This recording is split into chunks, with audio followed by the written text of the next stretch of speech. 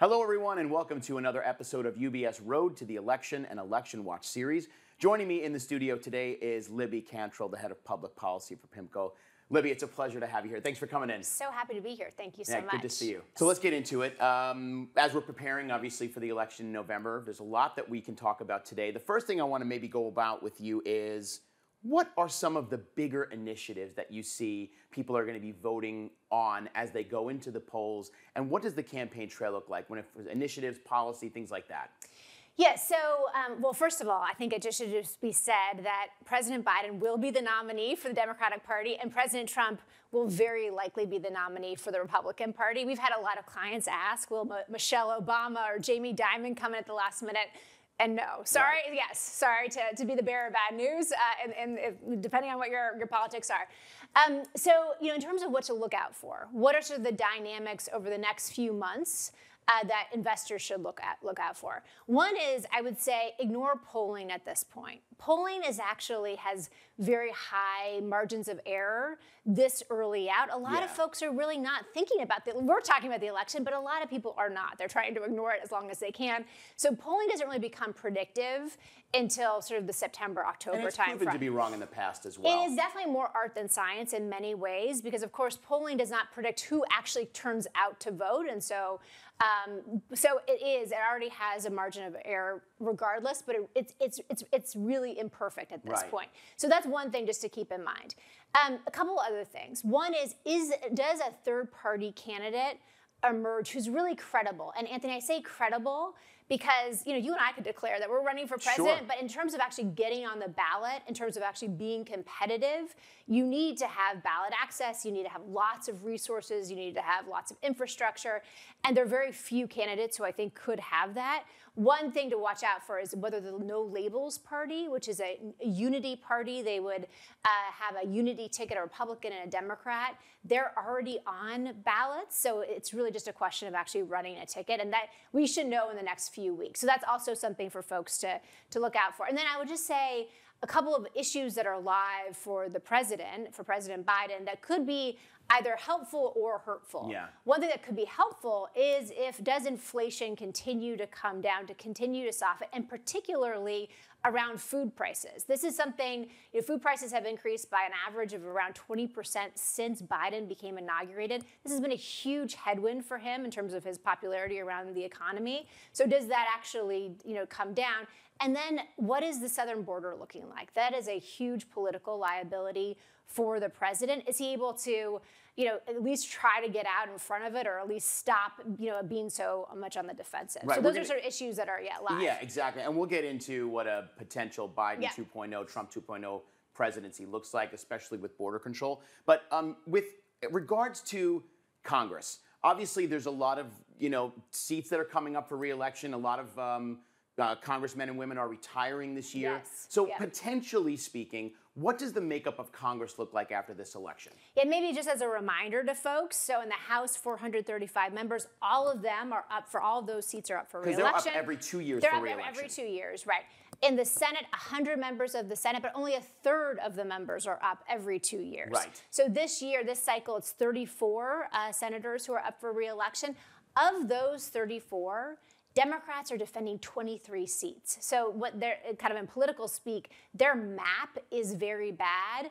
Of those 23 seats, 10 are in states that are either quite red, like West Virginia and Montana, or purplish. So the Democrats go into the election cycle as it relates to the Senate really on their back foot. Right now, Democrats control the Senate by 1 seat.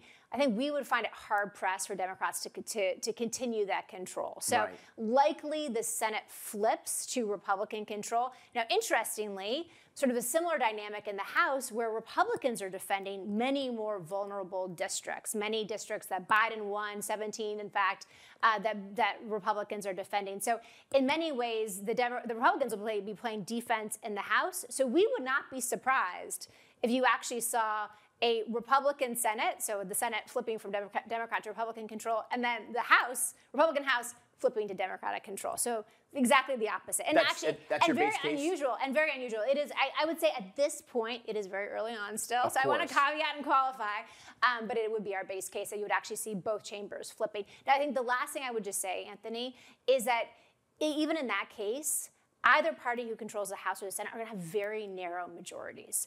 And so that actually could be good for the country because it means that there's actually an incentive to compromise, or it could be very bad and there's just gridlock and things like the debt ceiling and government funding become Here's much an more interesting difficult. question for you, Libby, because Tom Suozzi was running in New York's 3rd congressional district when George Santos was unseated, and Santos being a Republican, Suozzi being a Democrat, he won 54% of the vote, which, these days, that's a lot. It's a lot. Does that give any indication that perhaps we don't quite know where voters' minds are? Or was it expected because that has been a Democratic district before? Right, exactly. And of course, Tom Suozzi had that district before. He He did. had very high name recognition and what have you. And so he had a lot of advantages. I would say you don't want to put too much stock in one special election. But if you actually look at the special elections over the last year, what you see is that Democrats have been outperforming those special elections at both the state and the federal level by an average of 11 points. Now, again, lots can change, but I think that's one of the reasons why folks, including myself, think that there is a chance that Democrats are able to flip the House from Republican control to Democratic control if that trend continues. And actually, if you look at the data, and of course, PIMCO, like UBS, we're all kind of data nerds. If you look at kind of regression analysis, how the one party has done in special elections leading up to the general election, it can actually be predictive of the House vote in particular. That's the same case with Republicans as it is Democrats. So again, we'll see it passes prologue, but if it is, then Democrats have a good chance of taking back the House. Yeah, obviously, like you said, we keep putting the caveat out there that it's a long way to November. Long way. And Lots a lot can change, as we all know. That's right. So as we're thinking about November, a lot of people, especially our clients, I'm sure yours too, are thinking about the bigger legislative action that may or may not take place. We've got the Tax Cuts and Jobs Act. We've got a lot of these policies that are going to be sunsetting at the end of 2025 when it comes to estate tax contributions. What do you think are going to be some of the main initiatives that people are going to be looking at and what Congress is going to have to focus on? Yeah, so there'll be two big inflection points for Congress right when they get into Washington in the new Congress in 2025. One will be the debt ceiling. So remember that the debt ceiling deal from last year, which actually was able to be increased without much market volatility, that extends the debt ceiling increase to January of 2025 with extraordinary measures, probably spring. So spring 2025, we'll have to have this new Congress with whomever the president is raise the debt ceiling somehow. We'll see how volatile that is, and that will really depend on who's in the White House and the composition of Congress. Then, as you point out, at the end of 2025, all of the personal tax cuts under the Trump Tax Cuts and Jobs Act all expire. So that means the lower income brackets for everybody, the estate tax exemptions, the SALT deduction actually would come back in 2026. Good news for New Yorkers. For people in New York and California. If Congress doesn't do anything, they probably will do something. That's right. So that will be yet another inflection point. If Congress doesn't do anything, it's a $4 trillion tax hike on the entire country. So that's not viable. It seems like they're going to have to act, they right? will do something, and a lot of this, again, will depend on who's in the White House and who's in Congress. I'll just say sort of as cliff notes here, if Trump is in the White House with a unified Republican Congress, all of the Trump tax cuts will be extended and will not be paid for. But if Biden is in the White House and say Democrats, which are not likely to happen, have control of both chambers, then probably half of the Trump tax cuts are expired. So I would say the range of possibilities are sort of half of them versus all of them. I think that not doing anything is a political non-starter. Exactly, and certainly something that I think people will think about when they're going to the polls in November. And like you said, no matter who wins each chamber, it's going to be a slim majority. So it'll be right to the 11th hour, most likely at midnight. They'll have to get together and figure out what they're going to do to pass a law, change legislation. So it's going to be a nail biter no matter how we look at it, I think. Exactly. I do think that increases the volatility. With not one party having a large cushion, a large majority, it means that votes are going to be hard to come by unifying, that their conferences will be difficult, and we'll see more volatility like we've seen over the last few months. Right, exactly. And telling our investors out there, just stay patient and stay calm and stay invested. The noise. Ignore the noise. Avoid the noise. Yeah. All right, last thing I want to get with you is we've already teased this a little bit, but Trump 2.0, if he wins, Biden 2.0 if he gets reelected. Obviously, things on the ballot are the Affordable Care Act, and on the Biden side, it's this immigration reform. What does an each 2.0 presidency look like? So I would say, and distilled in a minute, if you're thinking about sectors under Trump, traditional energy will benefit. He will roll back all of the things that, in terms of making it harder at the federal level to drill in federal lands, the pause on LNG exports and what have you, Trump will roll that back day one, most likely. So traditional energy will likely benefit under Trump. Defense will also benefit because he's already said he is going to have the most magnificent Pentagon budget ever.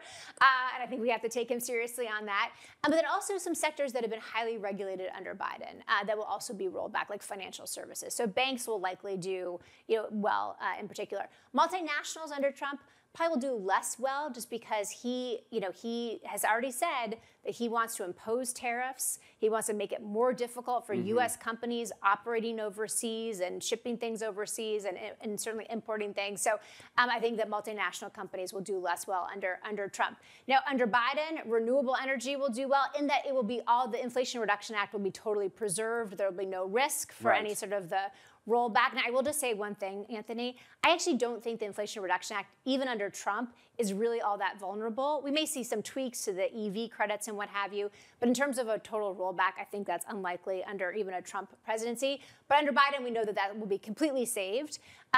Then defense also will likely do well. So I think defense is sort of the big winner under both.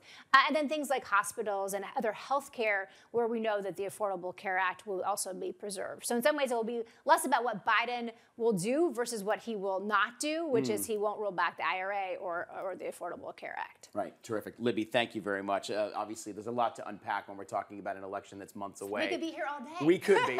And you might have to come back again I would love to. as things change on the campaign trail. To us. Yeah, thank you so much. And thank you for everything, Libby. Good to see you. Thank you so much. Libby Cantrill, Head of Public Policy from PIMCO. And that's going to do it for this episode, everybody. For more on the 2024 election, please visit ubs.com/election watch. The UBS Road to the Election video series is there, plus lots of other content from the Chief Investment Office. And also, we encourage you to continue this conversation with your financial advisor. From New York City, I'm Anthony Pastore. Have a great day, everyone. See you soon.